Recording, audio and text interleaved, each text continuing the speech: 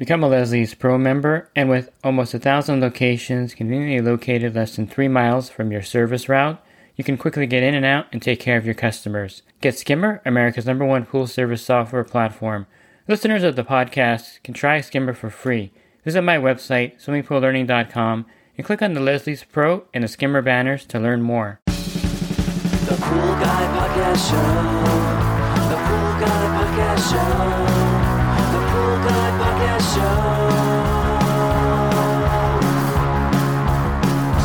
Yeah! Hi, and welcome to the Pool Guy Podcast Show.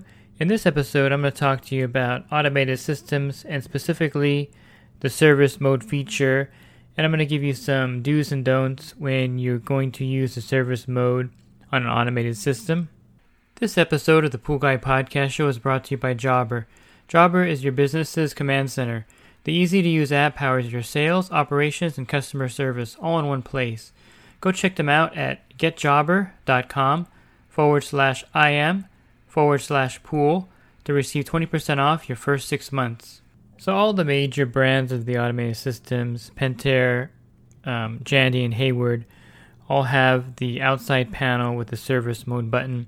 They all work about the same except for the Hayward, and I'll touch on that in a moment.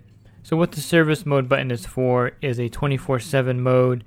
It's usually used when you're going to replace the equipment. Let's say that the motor burned out in the pool and you want to turn the system off for indefinitely until you replace it. You would put it in service mode. I think it's more logical to flip the breakers and turn off the power to the whole system. That's just my opinion, but they put the service mode there for that reason, to give you an option to leave the pool off for 24/7, or as long as you need to leave the pool off for, and then you would put it back in auto mode. So in service mode, it's not going to come out of service mode unless you actually physically hit the button and bring it out of service mode. Now, if there's a power failure, chances are it'll actually go back to auto mode when it resets the system. So you have that danger. So I never really use service mode. If I need to leave the pool off, I'll just flip the breakers and leave the pool off that way. So the service mode button should, in my opinion, never be used. You can also use the service mode button if you want to run the pool. Let's say you're doing a green pool cleanup and you want to run it and you're going to be back there the next day to turn it off. You can certainly use the service mode button for that. Put it in service mode and the pool's going to run continuously and not turn off until you actually take it out of service mode again. So to clarify, the service mode is a 24-hour mode. So if the pump is running at the time that you're in service mode, it'll continue running for 24/7. If the pump is off while in service mode, it'll stay off for 24/7. So on the Pentair, IntelliTouch, or EasyTouch, the F button, if it's lit up, that means that the pump is running at that time and it'll keep running continuously. And if the button is not lit, that means that the pump is off. And if you're in service mode, that'll stay off for 24 hours. Of course, you can hear the pump running while you're back there when you do put it in service mode. So you'll know if the pump will be off or on for that 24/7 period. And therein lies the danger of the service mode button. And I've done this myself. I'm sure if you do pool service, you've done this also. When you go to put it in timeout mode to run it when you add chemicals, it's an auto. You go to service, and then next one would be timeout. And I've done this maybe once or twice where I hit the button, I'm not paying a lot of attention, and I think I hit it twice, but I hit it once, and the pool's actually in service mode and not in timeout mode.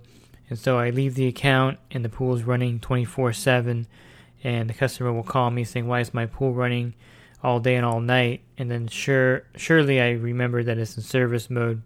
I go back there and put it back in auto mode. Now what I do to prevent this is that when I'm hitting the buttons, I always go back and double check to make sure it's in timeout mode before I leave the account. So I make it a habit that if I am going to run the automated system in timeout mode, I will double check before I leave the account to make sure it is truly in timeout mode and not in service mode. And this works this way with the EasyTouch, the IntelliTouch panels by Pentair, and also the AquaLink. They all have the auto, service mode, and timeout mode. And again, if you hit service mode and you don't take it out of service mode, it's going to run the pump all that time while it's in service mode until someone takes it out of the service mode. The Hayward is a little bit different, the AquaLogic. There's a service mode button. You hit it once, it turns everything off indefinitely until you turn it back on. If you hit the service mode button a second time, it'll go into a timeout mode, which is like the 3-hour mode for the other systems. And then after 3 hours, it goes back to auto mode. And if you hit it a third time, it goes back into auto mode automatically. So the Hayward Aqualogic is a little bit different. The service button turns everything off with one press. A second press will put it in a 3-hour timeout mode, and a third press will put it back into auto. So that's the main difference with that service mode, which is probably a little bit better that we don't accidentally leave it in service mode running all the time. But as far as the other systems, try to avoid using the service mode if you can. I really think that when the Jandy Aqualink came out and they had the auto service and timeout mode, Pentair basically just copied them to make things simple. But to me, it would have been more logical to have the auto, timeout, and then on-off mode. That way you know you're not going to make that mistake. But, I'm not the guy that engineered it. I really don't like the fact that the service mode button is number 2 in the systems. To me, it should be something that's not even attached to auto and timeout, a separate button or something, so that you don't have to have this problem of cycling through it. So if I was engineering the automated system for Pentair or Jandy, I would have auto, timeout, and then the service mode button would be in a separate location, that we don't have the accident of leaving it in service mode. And one thing to note, that if you do put it in timeout mode or service mode, in the inside panel, the customer will see that it's in timeout mode or service mode. So be aware that if you're going to put it in service mode because you're going to do a repair and come back later, let the customer know that you put it in service mode for that reason, so that they're not going to go out there and put it back in auto mode, or they're not going to freak out and think something is wrong with their system. Many a times I'll put it in timeout mode when I'm there, and I'll leave the account, and then the customer will text me and say, hey, my system's not working, it says timeout. And then I have to explain to them, no, that's just the mode that I put it in when I added chemicals to your pool. The display says timeout, but in 3 hours it'll reset itself. So kind of handy to educate your clients also on what each mode is. Auto is just the timer schedule mode, where everything is going to run as it's programmed to run. So if the pool is programmed to come on at 9 a.m. and turn off at 5 p.m., in auto mode, it'll run on the schedule mode. In service mode, it's a 24/7 mode, where it's either off permanently or the pump's going to run continuously 24/7, depending if you have the filter pump running in service mode. And timeout mode is just a 3-hour mode that will reset itself back into auto mode by itself without you having to do anything.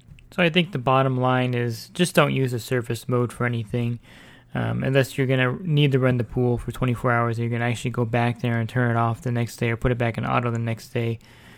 Just don't hit the button. I don't use service mode for anything. I flip the breakers, or I leave it in timeout mode or auto mode. Again, it shouldn't be in the same row as timeout and auto. I think that's something that the other manufacturers, if they do make a new system, take my advice and move the service mode button somewhere else.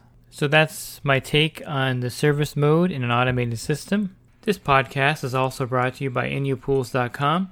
Inyo Pools has been helping pool owners find the right pool parts since 2001. With over 50,000 pool parts in stock, order online today and have the parts delivered right to your door. And if you're a homeowner, you take care of your own pool, and you're looking for more resources, definitely check out my website, swimmingpoollearning.com. I have an ebook available for $9.99, as well as a lot of helpful web pages and links for you.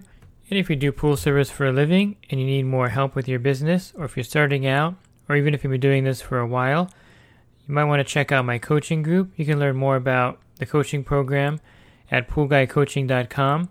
For as little as $10 a month, you can text me in real time, and for $20 a month, you can call me in real time. There's also a lot of great benefits and discounts when you join the group. Thanks for listening to this podcast. Have a great rest of your week, and God bless. The Pool Guy Podcast Show. The Pool Guy Podcast Show. The Pool Guy Podcast Show. Yeah! Real quick, if you're not using pool service software, try Skimmer free for 30 days at getskimmer.com/poolguy. Again, that's getskimmer.com/poolguy. Skimmer, Everything you need to run your pool service business all in one app.